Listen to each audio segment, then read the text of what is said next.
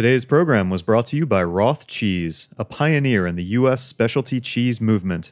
For more information, visit rothcheese.com. Season 2 of Meat and Three is almost here. We're kicking off with a show all about football. I am excited. It's so much fun. We'll tell you how to master the tailgating scene with help from some Atlanta chefs. The sky's the limit when it comes to tailgating. Yeah, do something that you can pull off without stressing yourself too much. Then we'll look at what's good and bad about players' diets, whether they're an NFL star or just made the JV team at their high school. And that's when I was told the first time, well, just take them to McDonald's and feed Big Macs and milkshakes. There's a greater percentage of guys that have a clear focus on what they're putting in their body. You know, in SEC school, people are fans, but we also have to realize that they're kids. They're 18 to 22, 23-year-olds. Subscribe to Meat and Three wherever you listen to podcasts and be the first to know when Season 2 drops.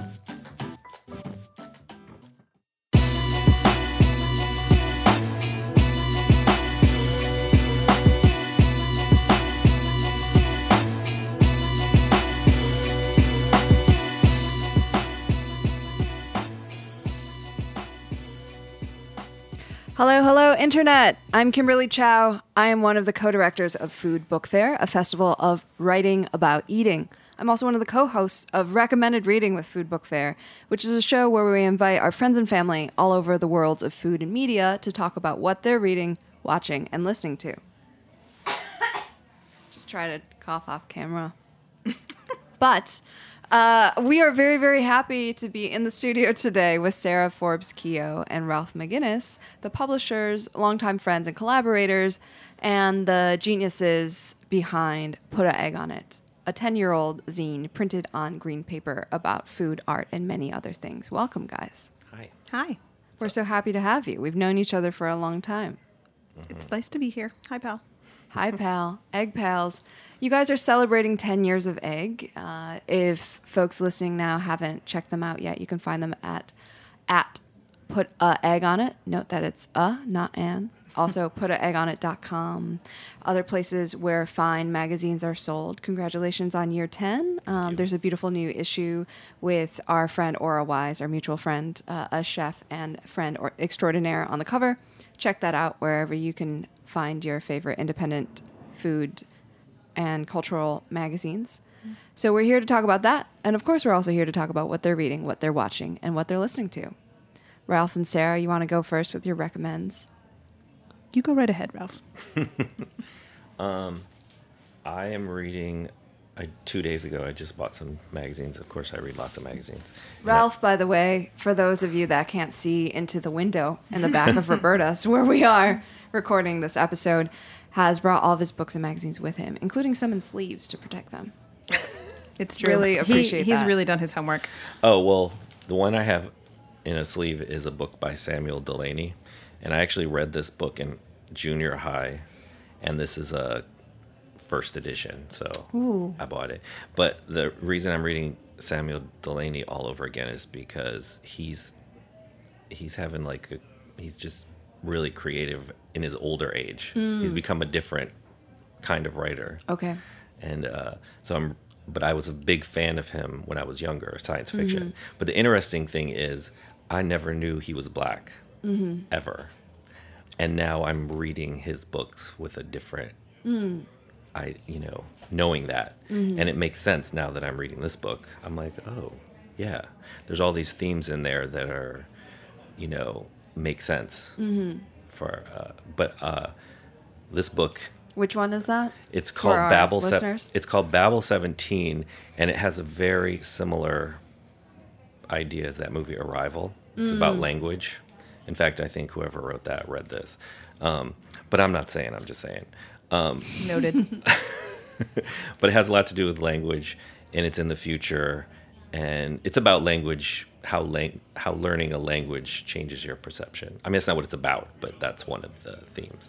And one of the interesting things about it is there's no real white male character. I mean, there's one, but most of the characters are it's a very different. All the characters are like a different race. Mm-hmm.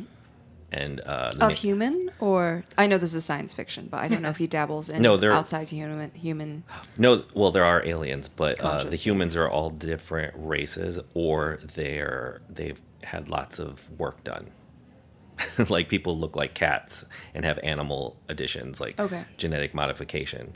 But the main character is an Asian woman who is a genius, and her friend who's an African physician, doctor. Those are like two of the main characters. And there is a Joe White dude who's like a military man. He's definitely like an archetype of a repressed military man. But he's sympathetic, though. All the characters are sympathetic. So I'm reading that, and that's why it's in a plastic sleeve, because it's a first edition. Hang on to that. Yeah, I've Do you been, wear white gloves when you read it? I get annoying when someone's like, "Can I look at that?" And then they're like, and I'm like, "Hey, So yes, then you be do. careful." Hey, well, we're very honored that you brought this all the way to Bushwick I bought this on a in humid Bushwick. day. On a humid day. Yeah. In the back of this radio station pizza store Yeah. to talk about it. So I'm reading that, and I'm reading Babel 17. and I'm reading Luc Sante's "Kill All Your Darlings," which is a collection of essays. And I love him. I love Luc Sante. I think he's spectacular. Luke Sante, if you're listening, we would love for you to write for us. That would be amazing. He just writes about history and, cultural observations in a very direct but entertaining way. Like, it's very accessible and very clever. I mean, sometimes he'll say something and I'm just like, that sentence is crazy. Like, it's just the perfect sentence. But this essay is a lot about New York and changing New York. He lived in the Village in Uptown in the 70s and early 80s. So it's really interesting to read some essays from the early 90s, because he's talking about the same things people are talking about now, only like he was observing the things we don't like about gentrification now, but he was already talking about it in 1991. And Is this the essay where he talks about being young enough to think that your star has risen, but it hasn't, but you're not able to see it otherwise? I'm not saying it quite like Luc Sante says it. Maybe I haven't gotten to that essay, but I read a lot about how he describes life in the East Village and how he was, you'd be walking around on St. Mark's or somewhere, and all this amazing, like, people just throw out things all the time. So every day you would be able to furnish your apartment by walking out, and there'd be like stacks of books, antiques, like things that are worth fortunes in the future. But and then there was this divide when one day everything was on the sidewalk for free, and then people started having tables where they were selling the exact same things that like a week before had been free everywhere. And then the stores opened. So first it was people, they had their tables and they were selling things, and then the stores started opening. So he starts seeing the opening of, he's actually describing the 70s when the stores start opening, and then he's talking about like vintage clothing stores versus a thrift store versus just finding it on the street in the garbage. So he actually is seeing that happen. He's like documenting the A, B, C, D, and he sees everything coming. He's actually writing about what our life is like now, but he was writing about it in 1981. He had this essay, it was published in the New Yorker, the one that I'm talking about, in 1991, maybe. Huh. Yeah. He also like disparages some of these essays before in the intro. He's like, That's interesting. I know. So he's like, well, I wrote this at this point and I feel differently now, or is it? No, he kind just of thinks like- he's a better writer now. Oh, I Which hope he- we're always improving. Yeah. And getting more free. that's the idea. Yeah, he's not Evolving. he's not like the stuck-up guy. He's very down to earth and very like working class in his he's intellectual, but he's definitely working class, and that's probably what I find it interesting. The book is Kill Kill All your Darlings. darlings. Can we go back for a second to what you said Yeah. earlier about from his essay? What was that again? I am forgetting the line now, but I remember when I first read it, and I was like in my early 20s. There's a line about living in the Lower East Side or the East Village at a certain age and wandering around and feeling like your star was up. Yeah. Yeah. Like it was your time. This and being too young and too dumb and too confident Yes. to realize Yeah, that everybody else has always thought the same thing at the same time at that age. This got me thinking that we had this conversation with Penny Arcade in an issue a couple issues ago that was a similar kind of idea. It was like a little bit that and a little bit also like everyone arrives in New York at a certain point and then nothing is ever the same as when they got here later, and so everyone's sort of complaining about that trajectory. But then, there's always like a million other people that got there 10 years before, and then 10 years before that have basically the same story. Yeah. So well, interesting. The main difference is when he came to New York, he was from New Jersey, I think. He's from New Jersey, so he didn't come that far. But when he came to New York, you literally could have a few dollars in your pocket and you could start making your way. Yeah. So that's a big difference. And he talks about that too. So that's one of the differences.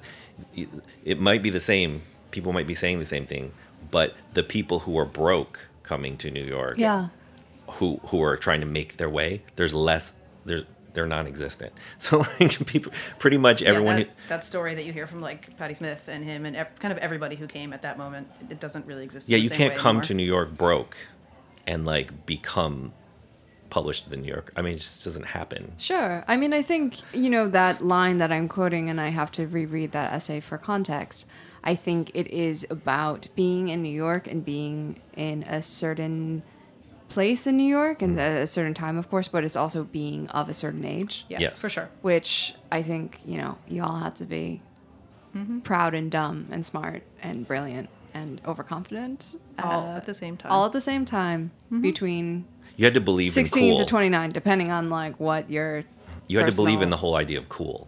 For sure. Yeah. So when you get older, your idea of cool, you become a little jaded on the idea of cool because it's been so commodified. But when you're younger, you're so in it that you're not questioning it yet. So I think Luc Sante is probably someone who enjoys looking at the past, but doesn't really wear rose-colored glasses. I think he's pretty accurate. I think he's pretty kind though when he describes Oh, yeah. that. He's very he's kind. not like, belittling youth. No. I miss that Oh feeling. no, not at all. In fact, he has a warmth about. Well, he definitely likes characters Yeah. Yeah. of all types. As do I. He likes to observe people. So I find that I hate the word interesting. Sorry, but it's interesting. So I'm reading that. I love him. He's my favorite actually. But beyond what he says, how he says it is pretty amazing to me. Like kids should read his books in history class. This is the kind of person who should be writing history. Oh my God, totally. Everyone should read Low Not, Life. yeah, low, yeah. Like it's so it's entertaining. It's real. It's like it. It's not like the common textbook history with like a timeline where you say this event and this event. He actually describes the history of New York through the lens of criminality. And it really changes your whole view of. It also makes sense with Donald Trump as our president because Donald Trump seems like a character from the history of New York, of Boss Tweed, Tammany Hall. Tammany Hall. Totally. Donald Trump is like those characters. Sketched with a lot of ink blots, just like drips and stuff. Yeah. So Luc Sante What else you got? and Babel Yeah, and you got a big pile over here. We want to and know. And I'm reading The Baffler, which is one of my favorite magazines that I actually read all the way through. And Let me know when you're done with it so I can borrow it. I really like it. It's got a socialist bent to it, but I think that's a little simplistic. I mean, it's mostly essays, not as many creative writing pieces, but like observations. They do have some poetry and things like that. I haven't gotten that far in this issue yet, and I read the cover story, which is by,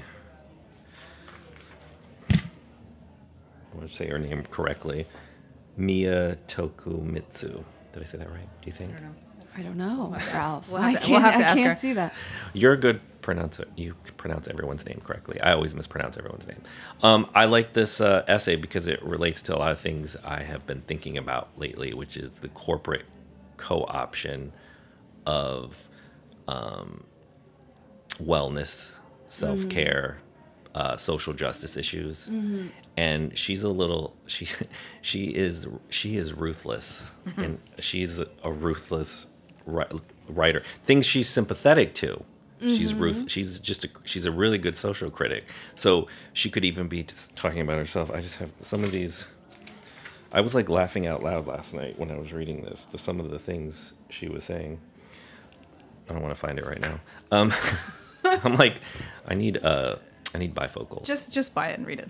We're gonna buy it and read it. Why don't you tell us one more thing so we can also get to what Sarah Forbes Keogh is? Sorry, I'm reading the New York Times Education. I'm reading the New York Times Education issue, and I read the story about the teacher who was fired at the Quaker school Friends, which is by Stuyvesant Park. And that ties into the Baffler story too, because this teacher was the very last Quaker teacher at the school, which actual Quaker. Yeah. He's an practicing Quaker. Yeah, he was the very last one. And over the last 20 years, the school used to, give lots of scholarships. It was a community school. Probably most of the people who went to school there were like East Village types, like arty people sending their kids there. But in the last 20 years, it's gotten to where it needs to be competitive with all the private schools. So it's kind of changed how it does things.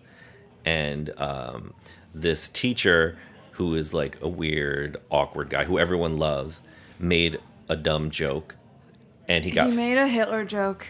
Right, he made a Hitler joke, but right, exactly. But if you read the story, you're like, it's just an awkward. Jewish and Quaker. He was just doing Mel Brooks style humor. And he got fired. And the really interesting thing is, there's that word interesting, is that Quakers don't really believe in firing. You have to have like a meeting, and everybody has to discuss their grievances. And so the story is really about how, it's basically all these wealthy people who were like, he needs to be fired. We're paying $50,000 a year. He's got to go. But all of the... This is how they talk. Oh, yes, absolutely. Apparently. Also, these are quotes in the story. They're like Tammany Hall era, like talkie film. Well, they didn't even have talkies during Tammany Hall. No. Sorry, But so old white history, I'm not familiar with. So it's like all the Quakers in New York, of which there are probably like only 500. They were all like outraged that this guy would because the whole idea of just firing someone to them is wrong, and so they were. Plus, they all like this guy. I mean, it's a small community, so they're like, what, and so. Just the whole idea of the commercialization of this once interesting school, but it's commercialized, but firing someone for supposedly not being culturally sensitive or something, but just doing it out of hand without any thinking about any sense of nuance. So it's just become this like marketing thing. It's like, and basically the school's becoming less personal. More corporate minded. You have all these like rules. You can't say this, you can't do that.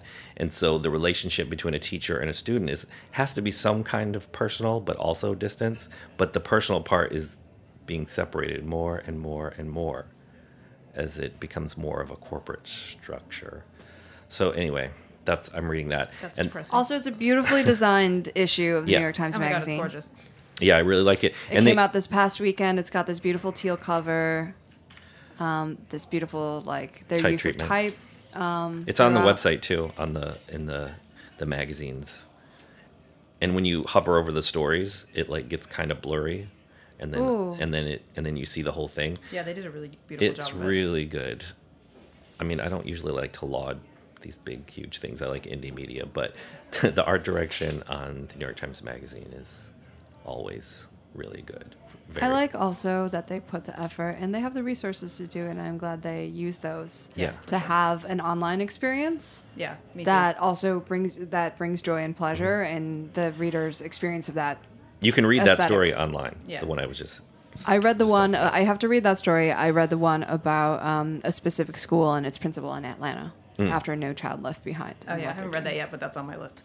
It's a lot. That's what the whole issue is about. Teachers just want to teach. Yeah. But the classroom has become a battleground, according to the headline. Well, I think it's true. And then I got too. the new issue of Interview, which excites me because I'll just say this really Okay. quick. I haven't read it yet. It's also on my Ralph can list. see me like. Okay, I'll giving just him say the look. I like the Interview. Longest intro ever. I love you.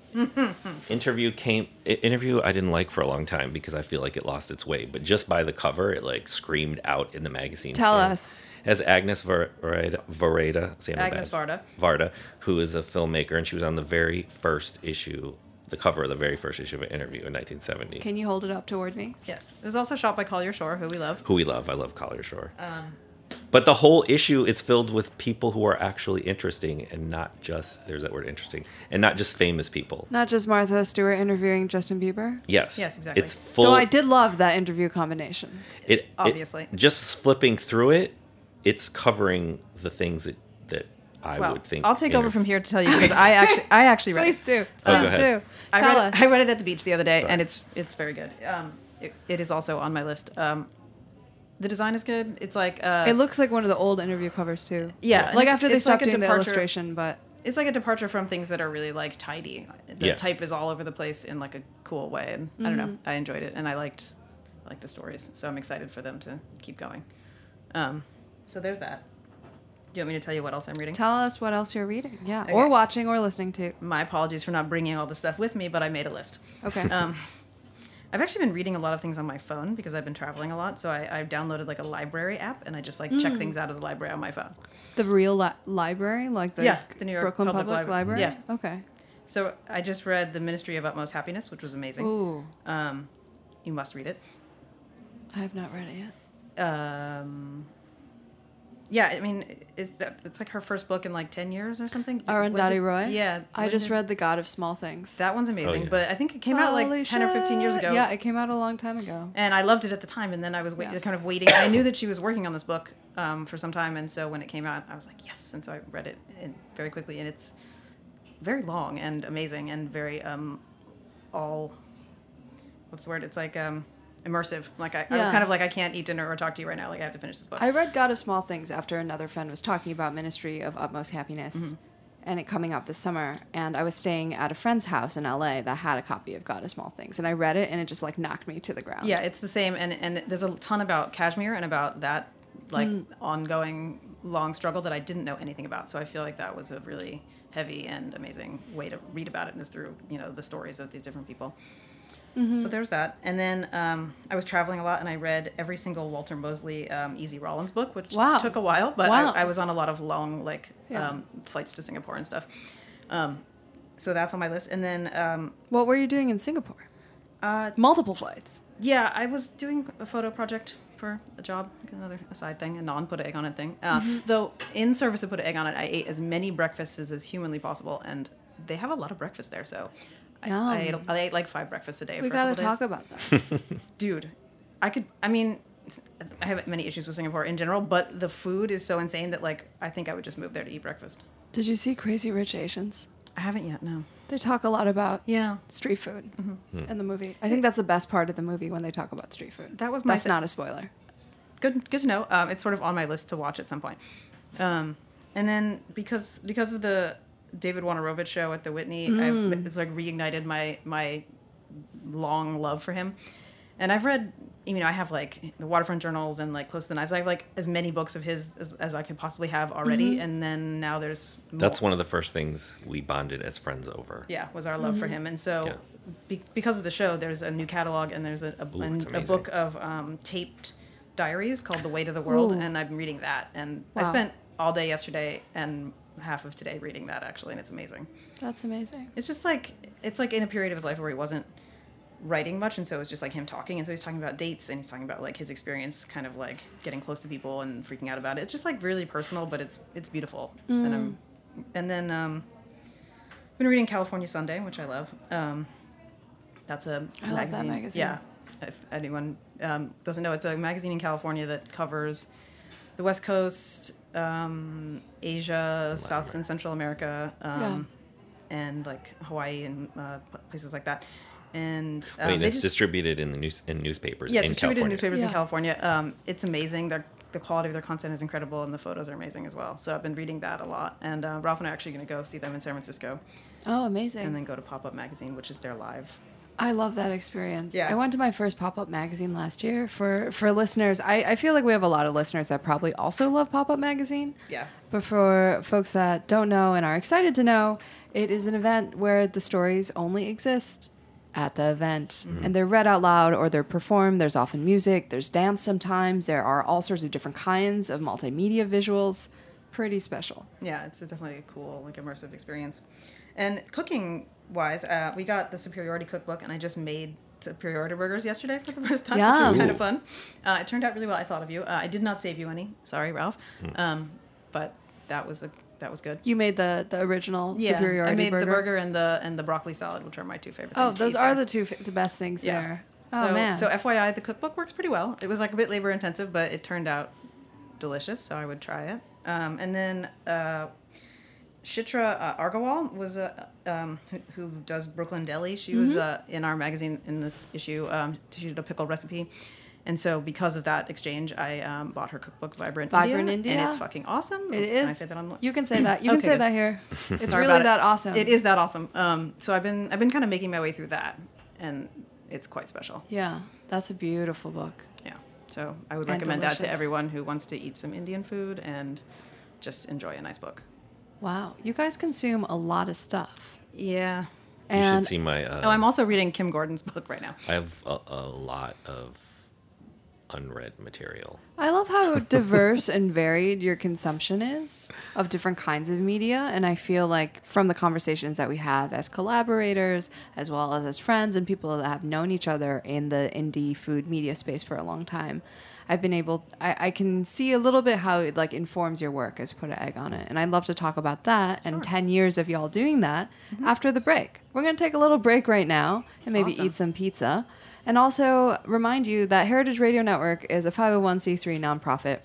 They support us and dozens of other shows like us talking all about the world, in and around the world of food. If you can go to heritageradionetwork.org and pledge your support, and review the show as well as the others on the network, that would be greatly appreciated. Again, go to heritageradionetwork.org. If you love us, if you love HRN, click on that beating heart and become a member to keep us on the air. We'll be right back.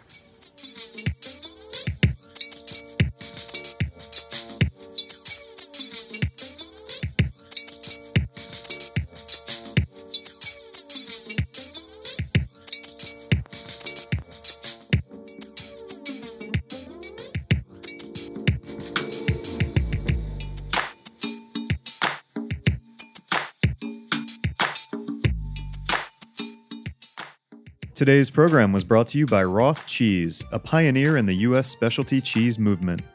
Roth is in its 25th year of making specialty cheese in the rolling hills of southern Wisconsin. With strong Swiss heritage, Roth is best known for its award-winning Alpine-style cheeses under the name Grand Cru.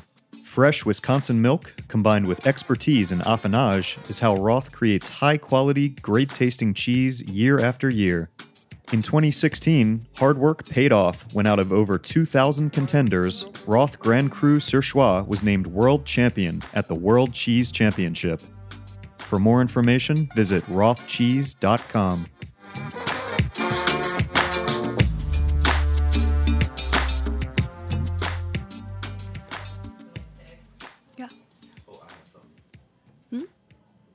Hello. Hey, we're back. I'm Kimberly Chow. I am one of the co-directors of Food Book Fair, a festival of writing about eating. I'm also one of the co-hosts.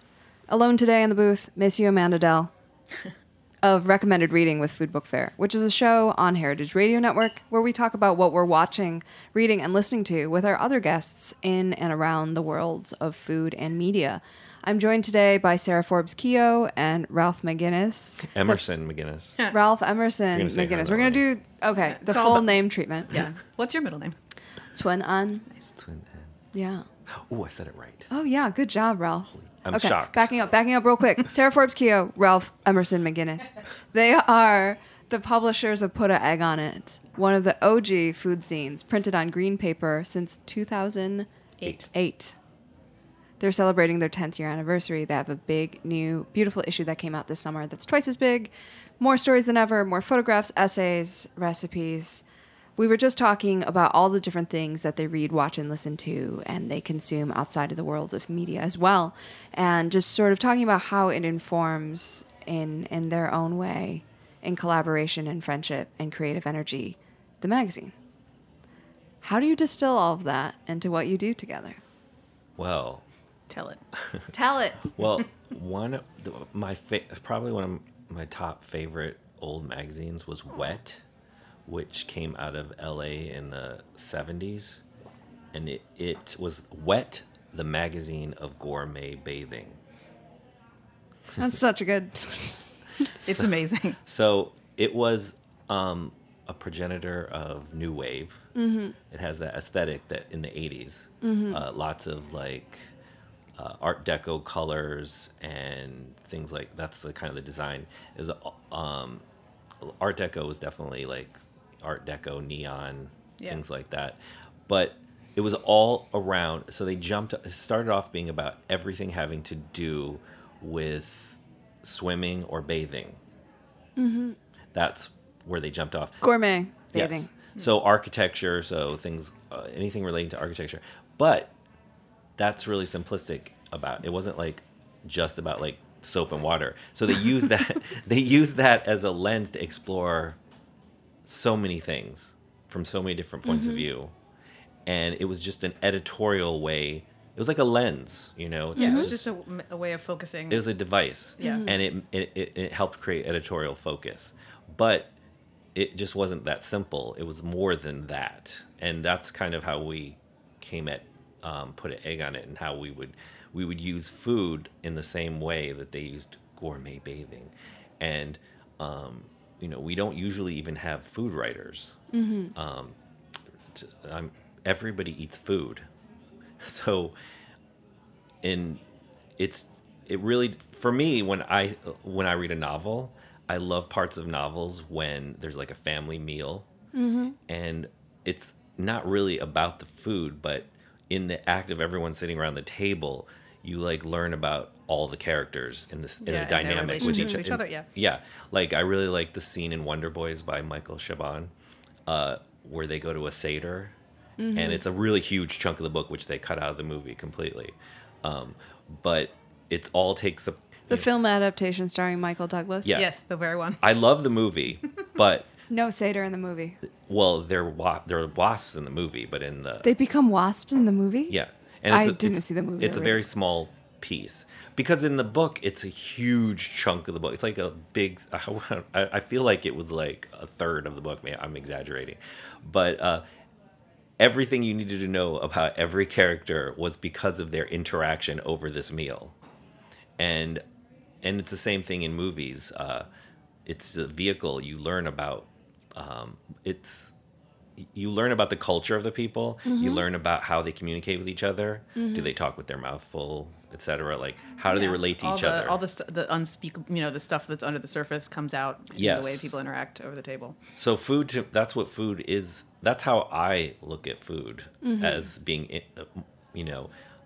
most food magazines, which I have a problem with in any subject, is about aspirational living. Yeah. And our magazine is not about aspirational living. It's about life. So we use food as a way to get into these other subjects. So I don't know if we're always successful, but I try to have lots of people come at this subject. Like, I really like my friend Greg's essay about coming out to his mother at a Dunkin' Donuts. And he talks a lot about how comforting it was to be in this like corporate franchise, and his mother couldn't get angry with him in public in like a public chain restaurant type place. Place.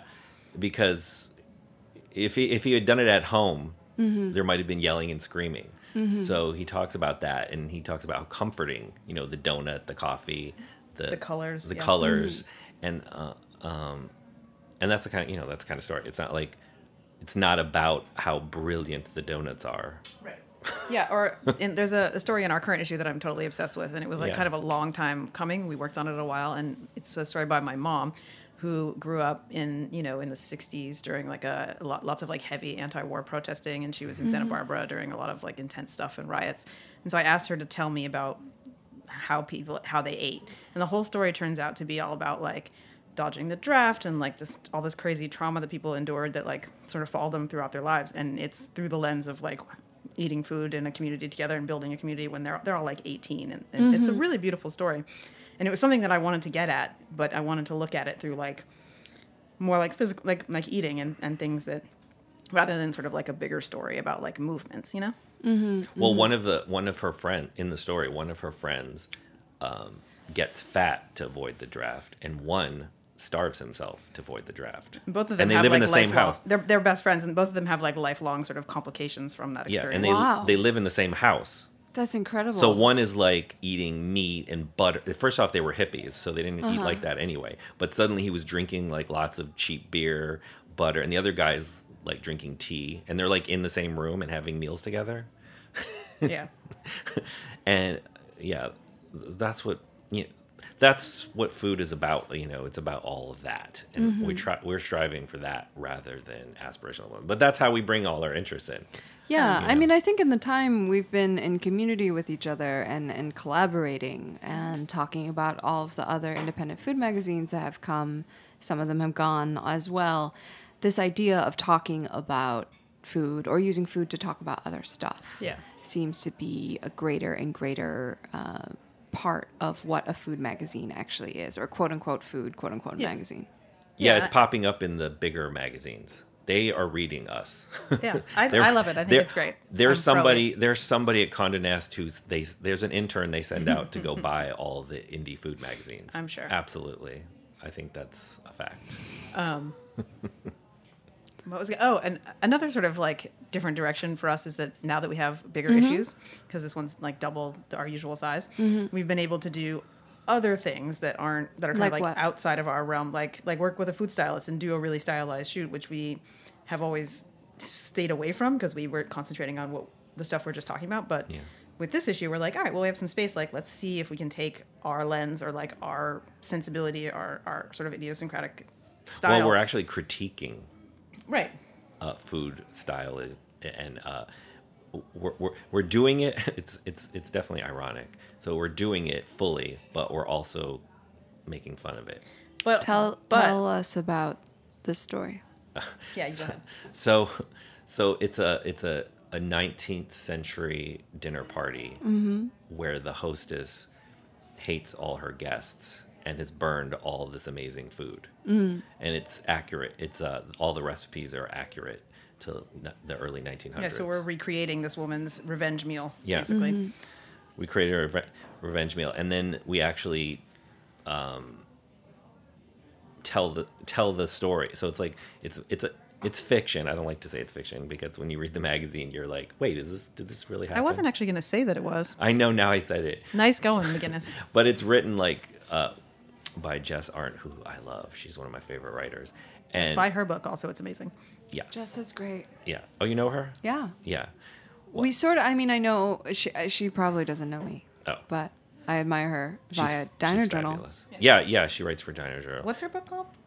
Something Animals? I'm going to look it up. Tiny Animals? We're going to look it up. Okay. But I believe I saw Jess read first at a party with Diner Journal and put an egg on it. Oh, yeah. That was fun. At Achilles Heel. She is...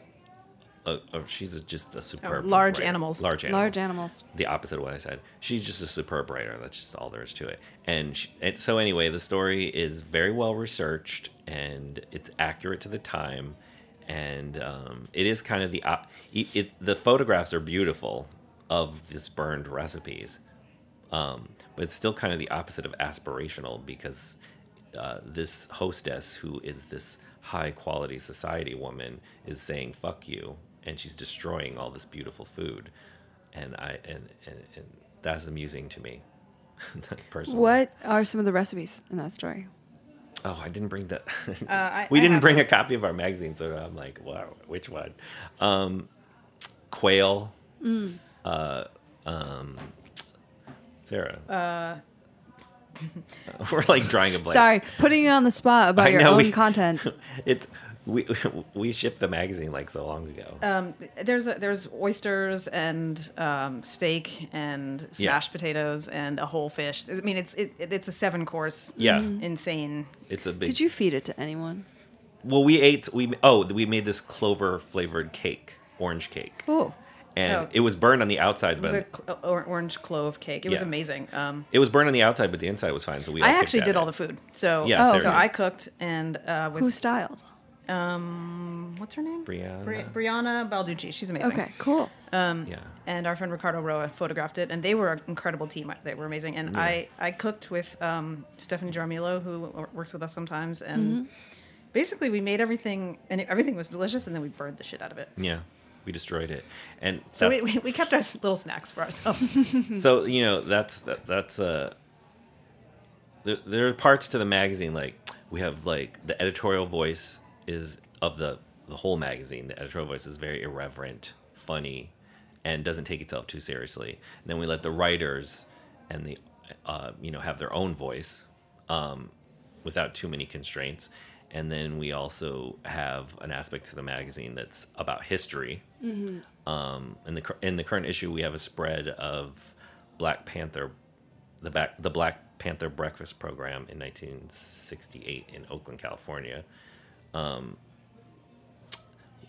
we have art, history, Photographs from that program. Yes, from 1968 by the photographer Prickle Jones and his wife. I feel bad for forgetting her name. Ruth Marion Baruch, I believe, and his name is Prickle Jones. Prickle Jones. He was more famous, and she also photographed with him sometimes. They mostly photographed workers and labor type issues, and they photographed the Black Panthers because they were getting lots of bad press. People were calling them terrorists, but they were doing things like feeding children. Yeah. So among other many amazing things. They were great. We went through their archives at UC Santa Cruz and came up with this piece, and it's amazing. I was really honored to be involved. Yeah. So we always try to take ourselves not too seriously, but also have real cultural documentary and stuff. Trying to like mix it up and create like a, and that's why I like having more pages, because you create like do more stuff. Yeah, you can try more. The balance of it, and like there's a lot more you can add. Yeah. Yeah. So I like doing the like that story's called Burned. Okay. And I already have my next plan. So for the next issue, more humorous kind of like. Do you have time for one more thing about it, or? Yeah, we got some time. Sweet. Tell us more. I was just going to mention that my personal favorite thing that we've sort of evolved over the past maybe like 4 or 5 issues now is the dinner conversation. Yeah. So can you tell our listeners about that? Sure. So I know there's like a mix of numbers of people. Well, the deal is basically we don't really do interviews, but we were trying to think, okay, how can we have people talk about what they're doing or ideas and not do it in a regular interview style way? So we were like, all right, we'll just have them over for dinner and we'll have them talk to each other. So we'll mix up artists, and the idea was to choose people who are at different stages of their careers and who work in different kinds of media. So somebody who's like, older, like in their 80s maybe, who's been around a long time, somebody who's like a mid-career artist, and somebody who's like, young, just starting, maybe in school. Yeah. And then so we get those people together, somebody feeds them, and one of us or both of us hang out, and we just kind of like lightly moderate the conversation just to kind of keep it going, but just like they don't really need our help most of the time. It's really great to hear. That's very important to me to like have. When I'm looking for contributors, I always think to myself, who is not like me? And it's not a political thing. It's more like, I think that's just interesting. I hate that word. Like, I want to hear from someone else. Yeah. And I was going to say about this dinner conversation is that every time we do one, I come away from the night being like, I can't believe I just had this amazing experience. Like, it feels like so special, and so I've learned so much. And then, we transcribe it and we put... These 3 very different people have different lives. They go in different circles, and they're having like food together, and it really does. Eating, lots of people say this, you're eating with someone, it really just opens things up. Yeah, it gets really deep. People have conversations about like their family, about crazy things that have happened to them, and then also just about process, like about like, this is how I'm doing this work, and then somebody from a different, who works in a different media might have something to say about it. It just like really builds in a special way. So I feel like that's one of the best things that we've come up with. Who are the folks in this feature, in this issue? Sarah Schulman, Ezekwe Muhammad, and Erwin. What's Erwin's last name? He's like one of my best friends right now, but I don't know how to pronounce his last name. Oh God, we're such jerks. He is a creative director at Sony, at their record label, and Ezekwe does a lot of photo-based and sort of performance-based, installation-based work. And Sarah Schulman is a writer and an activist, and it was a really fantastic conversation. Every single conversation in every issue has been like, whoa. Also, Erwin cooked, and the food was crazy. Ooh, I was going to ask, how do you decide who to put together, and then how do you decide what's on the menu? I consider it like just like editing the magazine. Like we try to get one guest first, and based on their age and career, then I think about each other guest as something a little more opposing to what they're doing. So like if we have someone, so I generally wouldn't want 2 80-year-olds in the same, yeah, because that's not going to be the same dynamic. So yeah, like she was saying, age groups, like that's probably the main thing is the age groups. But I also don't want it to be like all white dudes or all women, or all. I want to mix it up. To mix it up. And then the food. It depends on Often I cook, and so I base it on where I am. Like we've done them in different cities, and so I'll just go to the farmer's market, or I'll depending on the season. So it's fairly simple. It's just family style. I like to keep it. People tell me their dietary restrictions too, so I base it off that. But the food is just is designed to kind of be like a little bit of a weigh-in, but not so crazy that you have to talk about it too much. Yeah. But the food isn't good. So Erwin is... The food is what helps you access everything else? Yeah, they start talking about the food. It's sort of the entry point, but I don't want it to be so kind of complicated that you get stuck there. Yeah, they don't want it. Yeah, it's not like, this is amazing, and they're going to analyze it. But Erwin is of Filipino descent, so he made his version of some, like he changed the recipes. They're not like authentic. He actually changed the recipes for a guest who couldn't eat certain things. So he spent a month. Yeah, much more than I would do. He really tested things out. He like tried different different spices, different amounts of salt to try to appease the guest, and it came out pretty good. That sounds delicious. Yeah. Yeah, it was amazing. I left some in the fridge for Jen, and the next day she was like, "Oh my God, what is this?" Yum. Yeah. What was it? It was like a black rice with I forget the beef. Yeah, but it was a dish that's normally pork. Yeah. Or it was like beef and it was supposed to be beef and onions, but I think it was like venison or something. Whoa. Was it venison? I can't remember. It was good. There were no onions in it because someone had an allergy. Yeah. That's rough. Yeah. No onions. Different kinds of aromatics. Well, he also made like a charred eggplant egg thing that was really really good. He likes to cook. He's a good cook and a good conversationalist. That sounds good. I will aspire one day to get invited to one of these. Oh my God, we'd love to have you. That would be fun. Yeah. That would be fun. Well, I think we need to take off in a little bit, but can you tell us what's coming up next for y'all? Sure. For Put an Egg on It. And again, folks, you can find them anywhere, everywhere. Although at Put a Egg on It. Although one of the biggest distributors for small magazines folded, so we're not in every store we're normally in.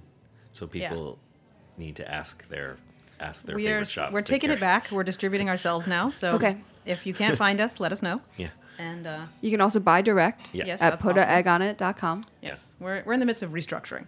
We're working on the next issue. A chunk of it is going to take place in Lagos in Nigeria, and we will probably be there towards the end of the year. Amazing. So we're working with a friend there who's going to be kind of a guest editor on part of it. So that's still in the works. So I'm not entirely sure how that's going to roll out, but that's happening, and we're going to be traveling a little bit, so we'll be here and there, and we're gathering recipes, and we'll have it's hard to talk about stuff you're doing. We're gonna have an art show later, but it's not totally planned. So we've got stuff. So pay attention. We're gonna pay attention again. You can find Ralph and Sarah at Put a Egg on It. Say that 3 times fast. Put egg on it. Putaeggonit.com, and ask your favorite independent bookshop, magazine store, newsstand to carry them, or you can buy from them direct. Indeed. Thank you so much for coming on. Thank you for having us, Kim. Love being in community with you Great and to see talking you. all things magazine. Always, always great to see you. Oh. Thanks for sharing what you've been reading, watching, and listening to. Thank you. We'll be back next Tuesday for more recommends. Talk to you soon. Cool. Bye. Bye.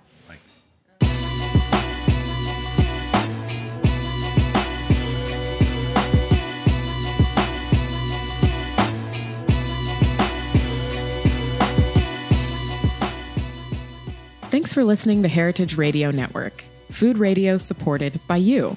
For our freshest content and to hear about exclusive events, subscribe to our newsletter. Enter your email at the bottom of our website, heritageradionetwork.org. Connect with us on Facebook, Instagram, and Twitter at heritage_radio. Heritage Radio Network is a nonprofit organization driving conversations to make the world a better, fairer, more delicious place. And we couldn't do it without support from listeners like you. Want to be a part of the food world's most innovative community? Rate the shows you like, tell your friends, and please join our community by becoming a member. Just click on the beating heart at the top right of our homepage. Thanks for listening.